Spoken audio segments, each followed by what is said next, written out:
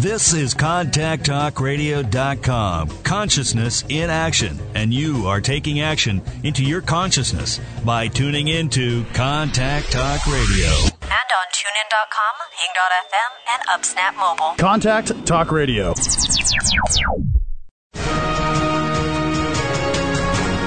Welcome to Medicine and Health with Dr. Paul Anderson. This is a show about opening up the often mysterious world of how doctors think. The goal? To empower the listener to gain access to the best health care possible. Welcome, everyone, to Medicine and Health with Dr. Paul Anderson. I am Dr. Paul Anderson. I'm the medical director of Anderson Medical Specialty Associates in Seattle, where we treat patients who have chronic diseases as well as cancer. And today our topic is genetics and the other related topic of genomics and how they fit into medicine. So one of the things that we hear a lot is everybody seems to be reasonably aware that we have genes and we have genetics and that they come from our parents and they together are what make the new human. And many of us have heard of or may even know someone with possibly a genetic disease or genetic disorder. There are a large number of diagnosed genetic problems. Some of them have to do with inappropriate blood clotting. Some are problems that babies are born with that make their metabolism not work right. Any number of things. One of the things that we see is the world of genetics and genomic medicine is expanding a lot faster than our understanding of it really. And that has come about because of a newer, not really brand new, but a newer application of ways to test the actual genetics in a particular person. So if you go back a number of years, 5, 10, 15 years, the only genetics that were really tested regularly were particular genetics related to deadly or potentially life-threatening diseases or heritable diseases that, say, a baby would be born and maybe they would start to show signs of a particular problem, then a genetic counseling and genetic testing would be done. The intervening time period, the human genome has been mapped out, and we know more about where the genes are and what they do, although we certainly are still learning all of the time about the human genome and genetics. And so what we see now is we have different ways to test that we never really did before. One of the problems that occurs when we have these ways of testing is that the physicians who are trying to help us as patients are then sometimes on the upside of a learning curve. So most of the time, if you go to your doctor, what you notice is they probably know more about most of the blood tests or other tests and diseases than you do, because that's their business. They're your doctor. They're supposed to. When it comes to genetics, everybody knows the things that they were taught in school, but a lot of the things available today were not even in existence when most doctors were in school. So what we want to do today on Medicine and Health is talk about this really exploding world of both testing but also assessment of genetics, and also different areas where it can actually help in the either the treatment or prevention of disorders and diseases and optimization of health. And so we're taking a really large topic, and we're only going to have this 1 hour to do it. And so what we're going to do is kind of look at a few different areas that come up. So we've set the stage basically by saying we have this new ability to test genetics and test our genome, and yet we're not really sure what all of those results mean. It would be, kind of like if you went back 150 years ago, and you showed a doctor 150 years ago one of the blood test panels that we have now, they would recognize probably about 10 things, out of a 30 or 40 unit blood test panel. And they would, I think, be amazed and excited about what they were able to find, but you would suddenly be presenting them with information that they had never learned about because it just wasn't able to test. Well, now we're in a similar position where doctors are trying to learn as quickly as they can what all of this means and what the importance of it is.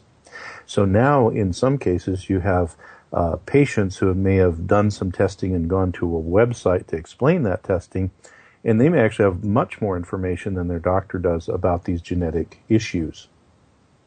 So first off, we'll just talk about some big picture things, and that is, how does one test their genetics? Well, your DNA and your genome is kept in every cell that you have. So there are blood tests that can test for gene problems, but also there are cheek swab tests and saliva tests because you have a lot of your cells inside of your saliva and your cheek cells.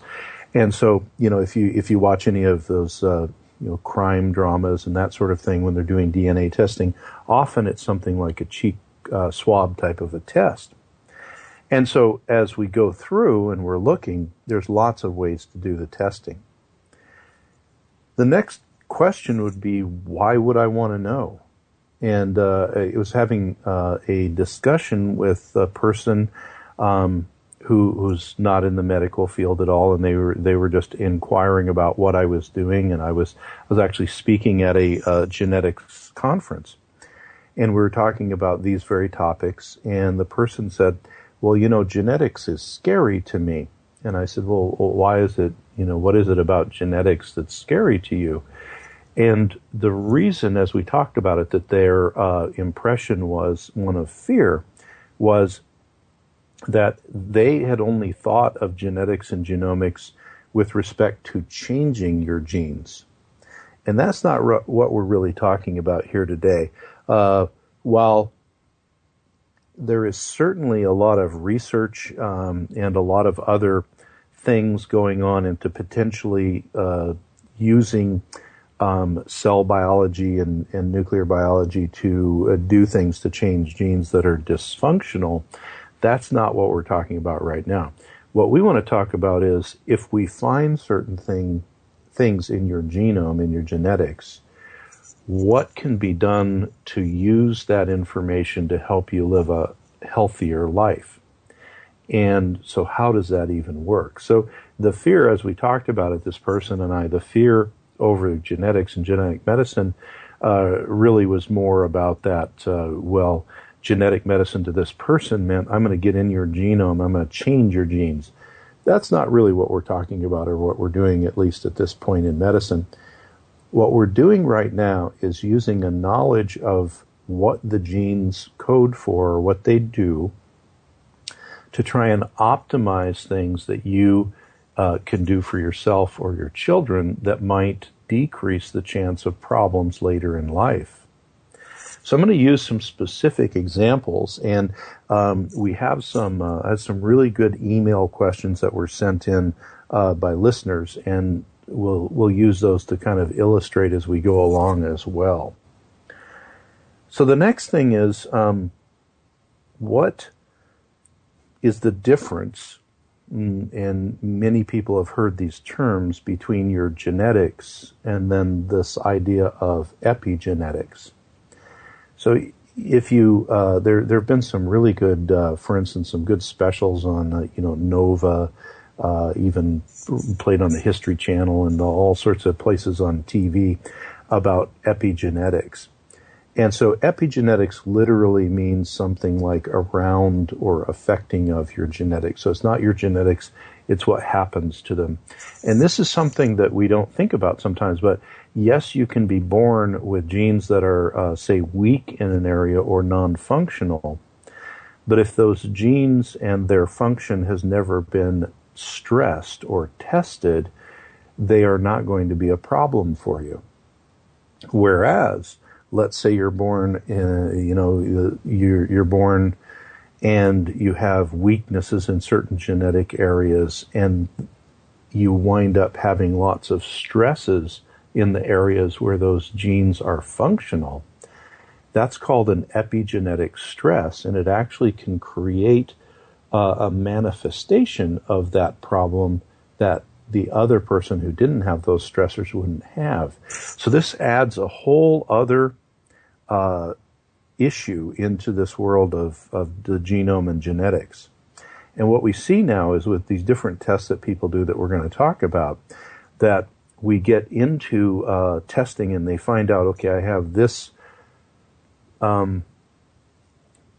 oddity in the genes and I have this other one and this other one. And they can have exactly the same abnormalities as the person next to them. Person next to them could have a great deal of difficulty, and they may have no difficulty, same genetic abnormalities. Well, that's where the epigenetics come into play. Epigenetic stressors on the person with the difficulties have likely led them to manifest the problems associated with those genes. And we'll give an example of a couple coming up here. But it's really important to remember that although you are, to some degree, from a DNA point of view, the genes that have come together to make you and cause your cells to work and everything, not all genetic dysfunction is experienced the same way by everybody. And that's a real kind of wild thought for some people, but it literally has to do with stressors that occur to your genetics. Now, there's another thing, and I keep referencing the NOVA special on epigenetics, but it's one of the best done that I've ever seen. The other thing that they talk about, which seems even to some degree just even more out there, is this idea that your parents or your grandparents' stressors on their epigenetics can create trouble in the child or the grandchild or even the great-grandchild downstream. And so when we're thinking about that, the thing to keep in mind is that we can't really control what our grandparents did or our parents, and sometimes we can't control the stressors we've had in our life. But it's just an example of why would two people have exactly the same genetic difficulties? One person gets tons of symptoms and problems out of it. The other person seemingly has no symptoms from those same genetic variants. And it's this issue around epigenetic changes. So one of the things that's very common and you may have heard about a lot, etc. And it's even been in the news, and there's a lot of controversy around diagnosis and treatment thereof. But is this idea of one of the gene pairs being problematic? And we've known about this particular gene pair for a long, long time, but we've only been really able to test it effectively and less expensively in the last number of years. Is the idea of the MTHFR gene pairs, and that stands for methylene tetrahydrofolate reductase. And the job of this is to make an enzyme. A lot of genes code together to make an enzyme.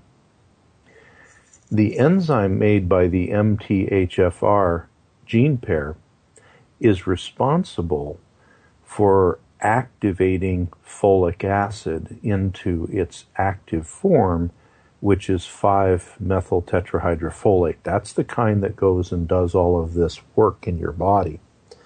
Now, most people have heard of folic acid with respect to the fact that pregnant women need to take enough folic acid so that babies don't have neural tube defects, and that's very true.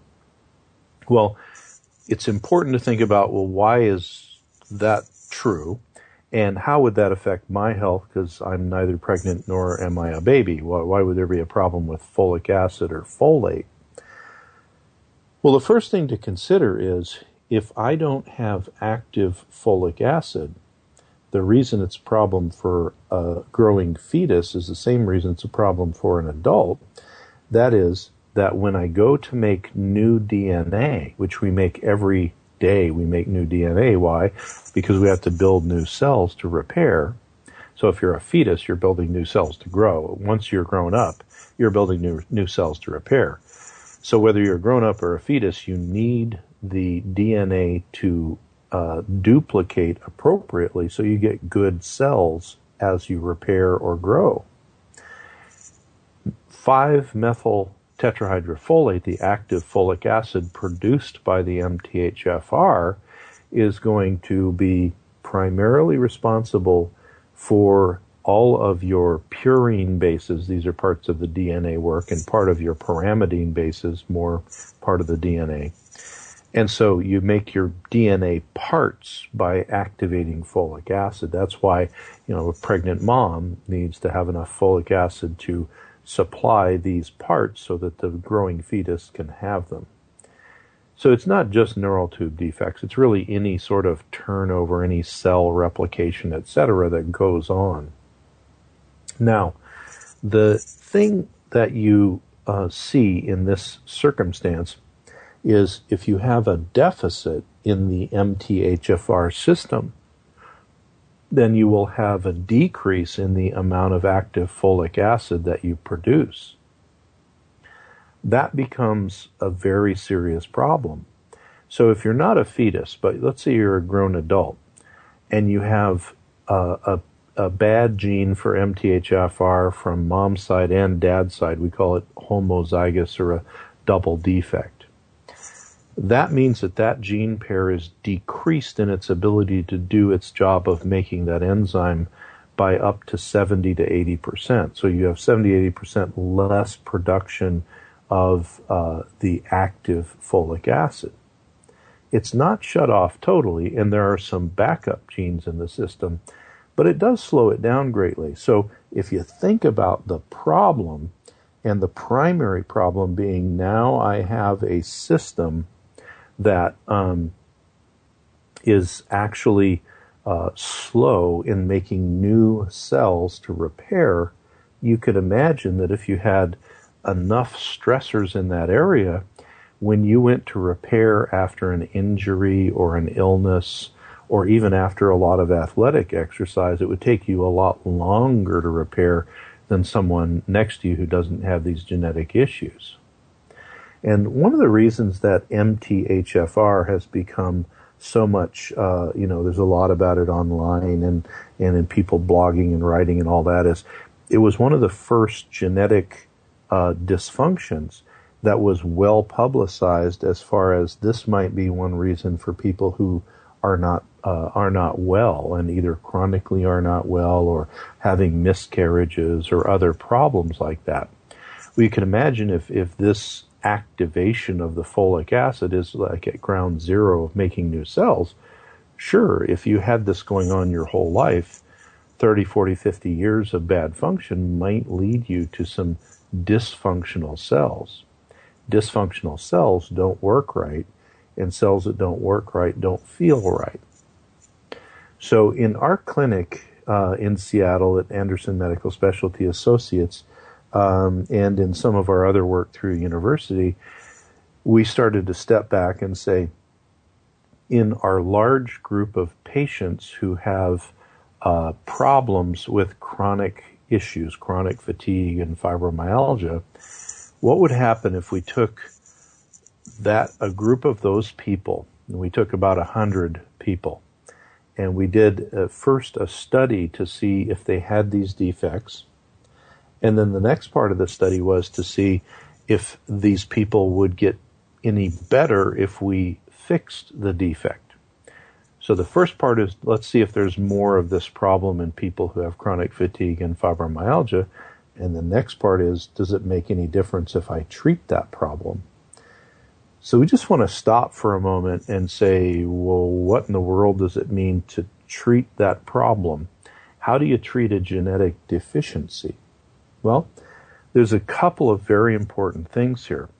One of the things that we focus on are modifiable genetic deficits, meaning we can do something with either our lifestyle or our diet or nutritional manipulation that would help those genes work better.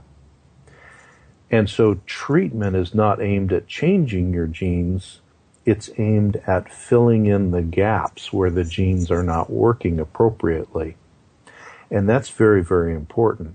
So our treatment is really aimed at helping the person to change modifiable things, which might include diet, might include exercise and other lifestyle things, and may include specific nutritional augmentation to minimize the effect of that genetic problem. So when we are looking at that particular group of people where we took close to 100 people, the first part of the study was no one had really looked into the idea of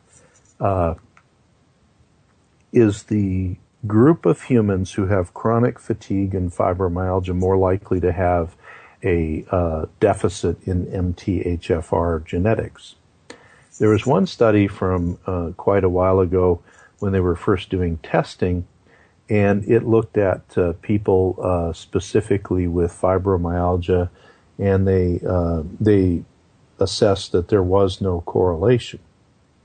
So we decided that we didn't think that's what we were seeing, so we took a new batch of people who were already diagnosed with chronic fatigue and fibromyalgia, and they were already being treated for both of those conditions. And we ran the MTHFR gene pair test on all of them.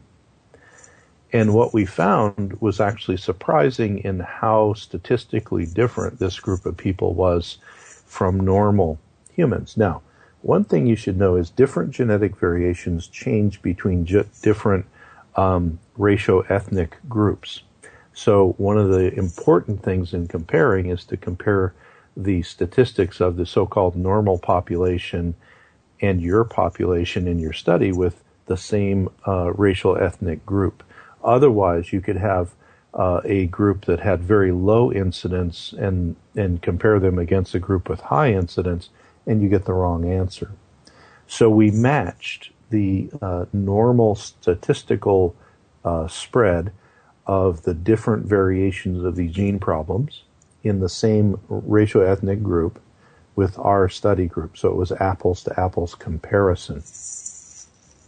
What we saw was actually a bit shocking, and that was in the chronic fatigue fibromyalgia group, they had far less, by a huge factor, of the lower grade defects like single gene problems, etc.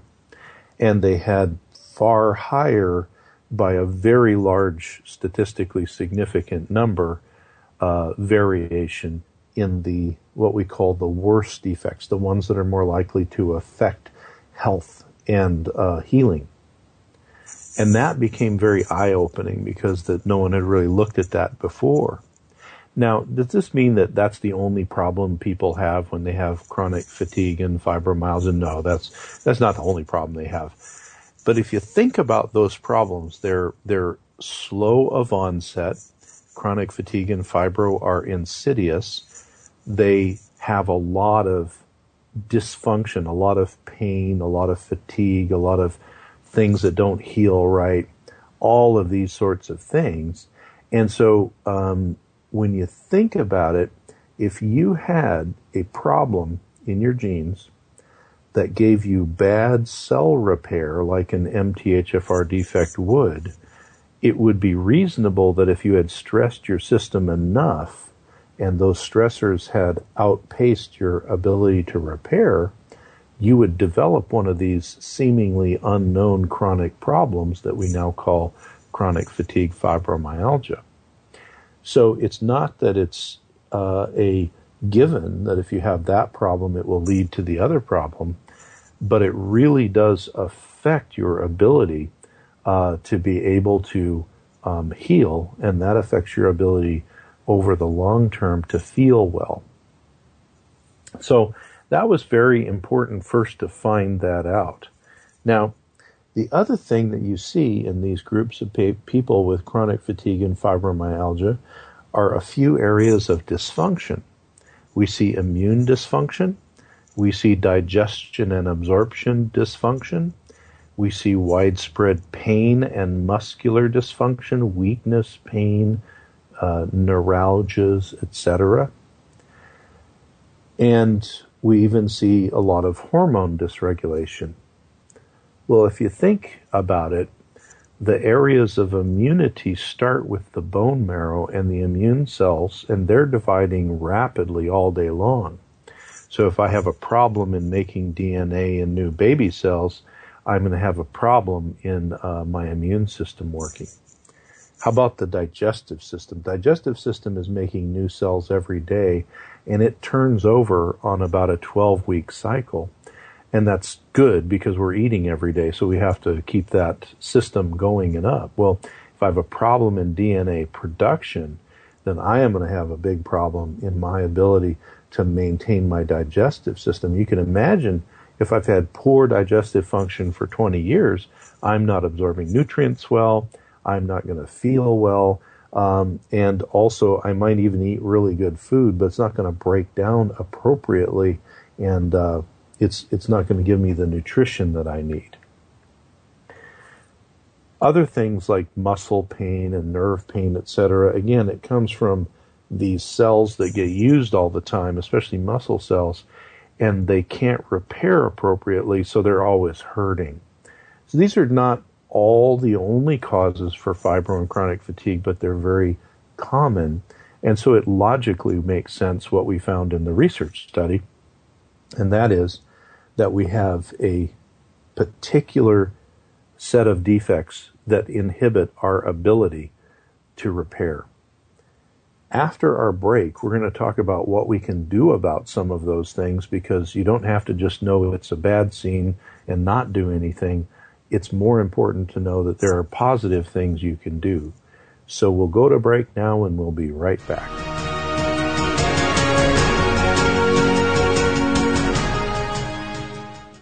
Anderson Medical Specialty Associates is the clinic that Dr. Anderson founded to provide high-quality, integrative medical care to those with cancer and chronic illnesses. In over 20 years of work with this patient population and research into the best practices for treatment, this clinic provides the highest level of care. Their focuses include all types of cancer, autoimmune diseases such as multiple sclerosis and lupus, as well as chronic fatigue syndrome, fibromyalgia, and chronic infections such as Lyme and Lyme-like illness. Their only goal is to help each person find the best path to health for their individual needs. Located in Seattle, Washington. Visit the clinic website, www.amsa1.com, or call the clinic at 206-629-2186.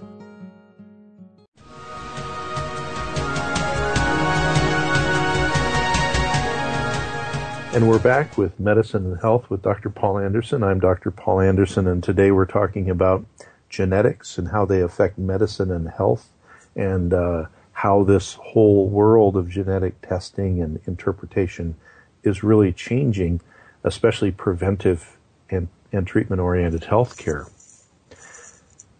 So before the break, we were talking about this research study that we did with close to 100 patients with fibromyalgia and chronic fatigue, and the incidence of this MTHFR defect in this people, and how it was much higher to have the bad kinds of defects in people who were sicker with chronic fatigue and fibro than in the normal population. And what we also said was there's a logical connection between these chronic illnesses and this defect, because the MTHFR defects are going to set you up for poor healing and poor cell repair, etc., etc. So the next part of our study, though, was not just leaving people with the knowledge they had a genetic defect, but we decided to intervene and see if indeed we did something to fix or help this problem. Would it help the patients who had the defects? And before the break, what we had talked about largely was it's genetic medicine, and looking at the genome and the epigenome is not about really right now, it's not about changing your genes. What it is about is finding where there are weaknesses and then filling in the missing pieces that the weakness gives you. So, for instance, in the MTHFR defects, a person has a need for more of this active folic acid, and that active folic acid is called 5-methylfolate or 5-MT. So people can take 5-MT and supportive nutrients and sort of fill in what their genes aren't doing. So that was the second part of our study. We took all of these patients and we put them on a nutrient protocol that filled in the support nutrients that they needed that were missing because of the genetic problem. And this included active forms of the folic acid family, like the 5-methylfolate, 5-MTHF, active form of vitamin B12, the methyl B12, and in some people also hydroxy or adenylyl B12. And then there's other nutrients that are important too, like B6 in its active form and some of the other B vitamins. So we took the whole group of people that was almost 100, and most of them had these high-grade defects. We put them on these nutrients to fill in where their genes were not working as well. And what we saw was also surprising, and that was that once we filled in where their genes were falling down, the majority of people had anywhere from 40 to 70% improvement in their overall symptom scores related to chronic fatigue and fibromyalgia. Now, something you should know about the study group, they had already been doing treatments for every other thing, meaning they were doing dietary changes, they were doing other supplementary changes to their nutrients, they were getting their sleep problems addressed, their infectious problems addressed. You know, the whole world of the chronic fatigue fibro system was already being addressed. So this was one of the last pieces. Now, what this has led to is now with those patients, we screen these things on the front end because we know it's so much part of the underlying cause that we need to see. So with these patients, how long did it take before they had these positive results? And I think that's a really good thing to know. In younger people, meaning 35 years of age or less, sometimes they would notice effects in 3 to 6 months that were fairly profound. In people 35 to 45, maybe 6 months to a year. And in people over 45, they would notice incremental changes, but it would be every 3 to 6 months they'd notice a little bump and a little more bump and a little more bump. And a lot of our patients 50 and over, it was really about a year where they started to feel like there was something happening. And then in the second year, they felt like they were really gaining on the problem. And if you think about it, that kind of makes sense because you've had your genes that haven't worked right your whole life. They've been stressed because you have these other underlying triggers for your chronic fatigue and fibromyalgia. And then, 50 years later, we're going to try and undo all of that. Well, it takes time to undo 50 years worth of deficit. So one of the things that we're always telling patients is you have to be careful not to expect changes too quickly because you have trillions of cells, and those trillions of cells do take a little bit of time to heal depending on how long you've been sick.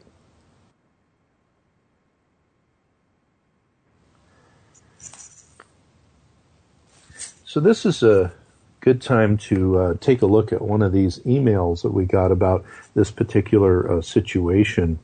The first one comes from a young woman who is 30 years of age, and she says, Dr. Paul, I have an MTHFR mutation, and it was found on a genetic screening. What does that mean, and what should I do about it? Well, that's largely what we've been talking about, which is that gene pair, and it's actually not one pair, it's a group of pairs, that code for this enzyme that takes the folic acid you eat and converts it to the active folic acid that can help your DNA do the repair. So the MTHFR defect, the first thing you want to find out is it one gene or two?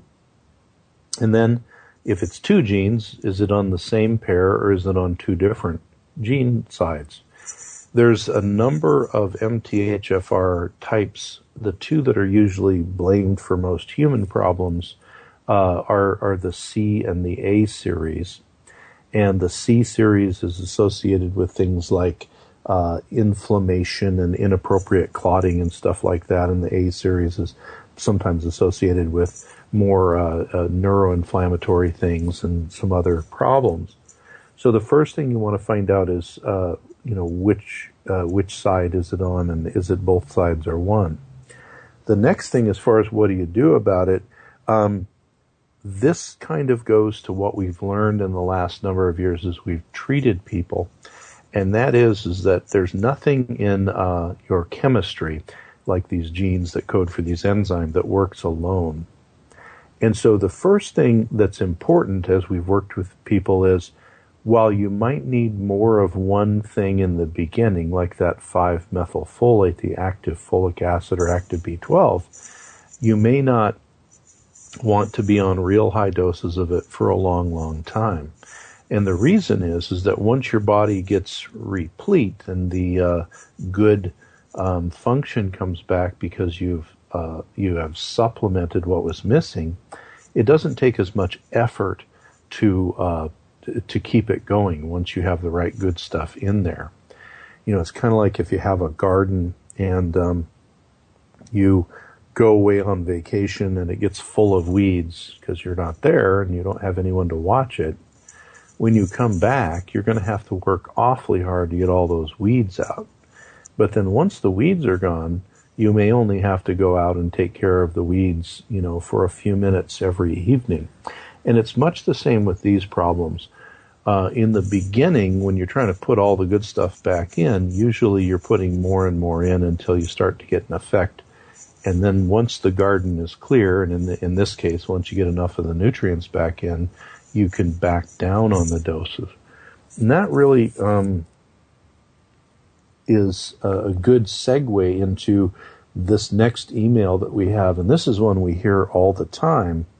It says, Dear Dr. Paul, my doctor diagnosed me with a 2 gene or a homozygous MTHFR defect at the C677 area. Now that's what we consider in Western medicine to be the worst of all of the defects, to have 2 at the C677. So that's the dysfunctional part. My doctor then told me that there is a treatment called Deplin, and he gave me this Deplin prescription, which I've been taking, and the Deplin prescription is 15 milligrams. So just so you know, Deplin is a trade version of 5-methylfolate, the active folate, that is sold through pharmacies. So it's a very powerful methylfolate. The reason it's sold through pharmacies is this is also used in psychiatry, because one of the other areas beyond chronic fatigue and fibromyalgia where there's research to show that the replacement of methylfolate is helpful is in psychiatry. And we didn't know it at the time, but the exact same time that we were presenting our findings at a scientific meeting about chronic fatigue, fibromyalgia, and the methyl cycle defects, a working group from Harvard University mostly had published a paper in the psychiatry journals, and it said if you have a patient who has treatment-resistant depression, that patient will benefit from methylfolate at very high doses. And so they took people who did not have good success with the antidepressant drugs, and they gave them methylfolate, and their depression was improved. And there's a lot of reasons that we could talk about that are a little bit on the boring and biochemical side as to why that is. But when this came out at the same time we were presenting ours, I contacted the lead author from Harvard, and I sent him our data, and he sent back information that said, yes, that's exactly what we see in our chronically ill people as well. So it's not just one place where people are looking into that. So back to our person writing in here. So the doctor gave this Deplin at 15 milligrams, which was a very, very high dose of this. The person goes on here to say, so I took the Deplin, I'm taking it every day at 15 milligrams, and now I can't sleep very well. What is happening? And is it the Deplin that's causing this? Well, to this person, this is very, very common, and it goes back to my analogy of the weeds in the garden. Okay, a maintenance dose of methylfolate might be 1 milligram or less, even with a defect on C677, and you need the other B vitamins as well.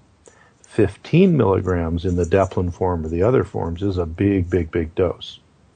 And you need to take it as long as it takes to fill the tank, so to speak, or to get the garden weeded, in using our earlier analogy. But once you have enough, you need to back the dose down.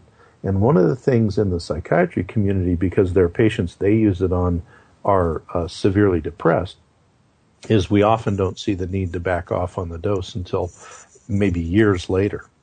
But in a person who's not severely depressed, like this person writing in, what happens is the pendulum swings the other way, and their energy-producing system starts to really kick in, and their brain chemistry goes towards being on the more excitable side. And so we hear this, I used to be tired all the time, now I can't sleep at night. Very, very common when you need to back off on the dose of the methylfolate. So again, it's something you want to think about. It's why you want to work with a practitioner who's used to these things, because then as you start to have these things go on, they can guide you towards the right amount of balance. Now, the other thing that in this person writing in is leaving out, which I'll make an assumption here, and this happens a lot, is you see the MTHFR defect on both of the C sides, and that's the one we don't want people to have, so we give a big dose of the methylfolate or Deplin or something. The problem is that now we're running one part of their chemistry faster because it's got the methylfolate, and it relies on lots of other parts of biochemistry which need other B vitamins and trace minerals and other nutrients. So the other reason that we see this particular problem in people really winds up being that they're needing a more balanced set of nutrients. So normally when we put somebody on a methylfolate as a replacement, certainly they can need big doses of it, but we will always have them on a good B complex that has the active forms of the other B vitamins so that it's balanced out, and also on either a multivitamin or something that has trace minerals in it. And people will often ask, well, can't I just eat more vegetables and get all of those vitamins and nutrients? And the answer is yes, eventually you can, because there's active folates in most of the good, dark colored vegetables. There's a lot of trace minerals and all that. But if you think back to our earlier discussion, if you've had these defects, whether you know it or not, your ability to absorb and digest those nutrients is greatly diminished until you fix the whole system up. So our preference and what we see work in people is to have them do a nice balanced trace mineral, a nice balanced multivitamin with a little extra B complex, then give them the methylfolate to the dose that they need, and then work backwards with them so that over time we decrease the supplements that they're taking, make sure they're on a really good, well-rounded diet that has a lot of fresh vegetable matter in it, maybe have them doing some vegetable juicing and that sort of thing, and eventually they can maintain much lower. Now that this has become kind of more in the public mind, the other phenomenon we see are people who have chronic problems will bring their children in and they'll have their children tested for these problems. And their whole purpose, which I think is a really good one, is I don't want my child to 20 years from now find out that they, didn't have to have whatever it is that I have. So in a preventive mode, it becomes a little easier to deal with. If you think of our worst people we talked about with the chronic fatigue and fibro, the 50 or older because they've got 50 years of working with slow genes. Imagine if you could have taken that person when they were a little child and done very minimal things with them. They may have been replete enough that the genes never would have been as much of a problem. Or if they did get stressed, they would be in a position where the stress would not relate to a big-time disorder or dysfunction. So what we do generally with children, especially if they're very young, is counsel the parents on the sources in the diet for these trace minerals and active folates and all of that. And those are largely colorful vegetables. A few colorful fruits and berries can have these in them. And then good sources of protein and iron and, all of the other good things that probably your grandmother told you to eat anyway. And the earlier we can have the parents feeding these high-density nutrients to the children, the faster and the better that they replete. Because I will guarantee you that a 1 or a 2-year-old, even if they have a 2-gene defect in the MTHFR, for instance, they don't need nearly as much to go into them to keep the problem from being an issue as a 40 or a 50-year-old does. Very different things. So largely, although we might have them take a children's nutrient multivitamin that has active nutrients in it, a child, if they're trained that this is the way that you need to eat to keep you from getting sick in the future, it truly is preventive medicine at that point. And then as they grow, if they start having any issues, they can always take a little bit extra of the nutrients, but they really don't need nearly as much as us adults do. So that's really, really important to keep in mind, that if you have these problems or you've been tested and you want to do something preventive for your children or your grandchildren, if you can get them to alter their diet and alter their dietary patterns, that can do the work of 90% of the nutrient need in a little child. The older a person gets, the more that they need to supplement. And so one of the things that people will ask about is, well, where can I find out more about all this, etc. Our clinic is, because we deal with chronic illness and cancer, one of our specialties is this area of preventive genomics. And you can get information and testing through the clinic and our physicians there. There is also a good group. There's a lot of groups online, and the only problem, of course, online you can kind of wind up hearing whatever you want to hear and getting very, very confused about things. So you have to be a little bit careful there. But you can find certain groups online that are helpful with this. One area would be a group called Seeking Health. They specifically do nutrients tailored to this, and I have no commercial attachment to them. They're a good company. A doctor who actually was a student of mine a long time ago, who has made this his specialty, Dr. Ben Lynch, has a website devoted to this type of medicine, and he has a lot of information on there, and there's a lot of very good things like videos and webinars, etc. And then when it comes to treating or troubleshooting, that's the kind of thing that our clinic does.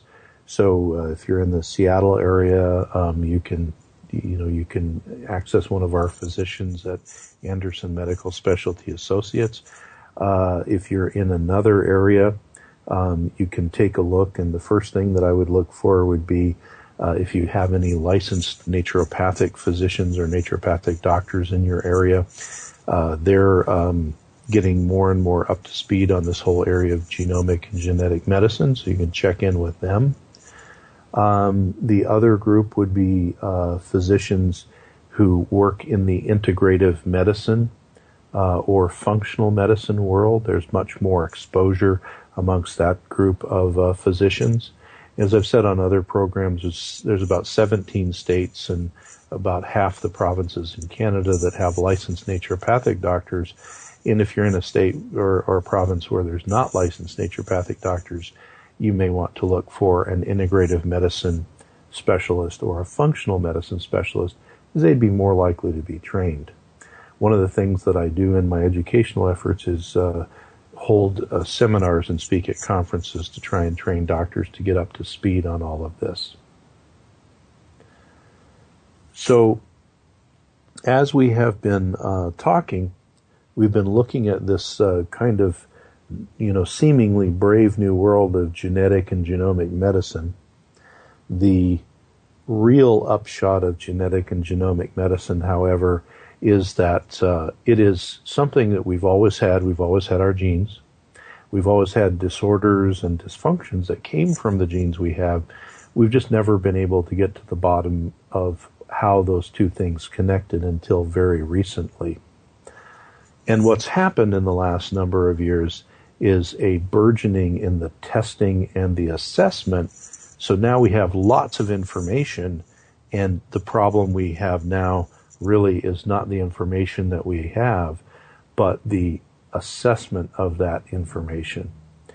And so we used an example today of people in a study that we looked at a large number of people with chronic fatigue and fibromyalgia, and we saw that they had a large incidence of one of the many, many genetic problems called MTHFR. And we saw that when we corrected that nutritionally, we had a decrease in the signs and symptoms of their chronic fatigue and their fibromyalgia. And generally what we saw, and we've been watching this group of people over the last 3 or 4 years now, is that their improvements are persistent, and they're also somewhat cumulative, because as we fix the problems that are accessible, meaning the inflammatory things and putting the nutrients back in and all of that, the body gets into more and more and more of a place where it can heal. And really, once your body is given the fuel to heal, it has the ability to continue to get better and better. And while it's certainly not a quick thing, it's something that needs to happen, and it can happen if you just have the right assessment and the appropriate treatment. The other side of the coin that we talked about was prevention, and that is if you know that you've had these problems and you have some genetic testing done, you can also look at your children or maybe even grandchildren and see if they have these problems. And really the conclusion that we came up with there was we are going to have a lot less intervention with a baby or a child that's needed. And most of the interventions needed in little children are going to be the kind of foods that we feed them and the density of nutrients that we put in their diet. And as long as the density of nutrients is high and we have some good, broad-based, high nutrient-dense foods going into the baby or the young child, often if they do need some kind of supplementing, it's very, very low level. It is something that's not really of a very high grade that is needed. So just to put this into perspective, we're not talking about the genetic medicine where you see it and it's all scary, like changing your genes. What we're talking about is getting to know your genes and knowing which ones create the potential for which problems. Because remember that the epigenetics, the stresses on your genome, are going to be what is going to push you towards dysfunction. So if you're having signs and symptoms, it's more meaningful to know sooner which genes we need to work on. The other things to keep in mind in perspective are everything that we have been talking about. The example of the MTHFR gene pair, that is one of hundreds that can be looked at now medically and help in the assessment of what to do about the potentials and how to prevent the problems that may come up. And so my advice is, if you want to have this checked into, to find first a good clinic and physician group who do this type of medicine. Our clinic is specialized in this because of our specialty in chronic disease and cancer, and that's the Anderson Medical Specialty Associates in Seattle. There are also other physicians that we're training all of the time. You can also go, if you're far away, and you can look on Dr. Ben Lynch's website. Dr. Ben Lynch, as I said, was a student of mine a long time ago, and he's made a great study of this, and he's very, very effective, and you can use that as a resource as well. So, as we come to a close today, our discussion has been a quick overview of genomics and genetic medicine and how it can help you, how it can help in prevention of disease and possibly even treatment of chronic disorders, and how to implement it so that it keeps you healthy for a lot longer period. I'm Dr. Paul Anderson, and this has been Medicine and Health with Dr. Paul Anderson. I'm the Medical Director of Anderson Medical Specialty Associates in Seattle, Washington, and I bid you good day. You've been listening to Medicine and Health with your host, Dr. Paul Anderson. Visit the clinic website at www.amsa1.com or call the clinic at 206-629-2186.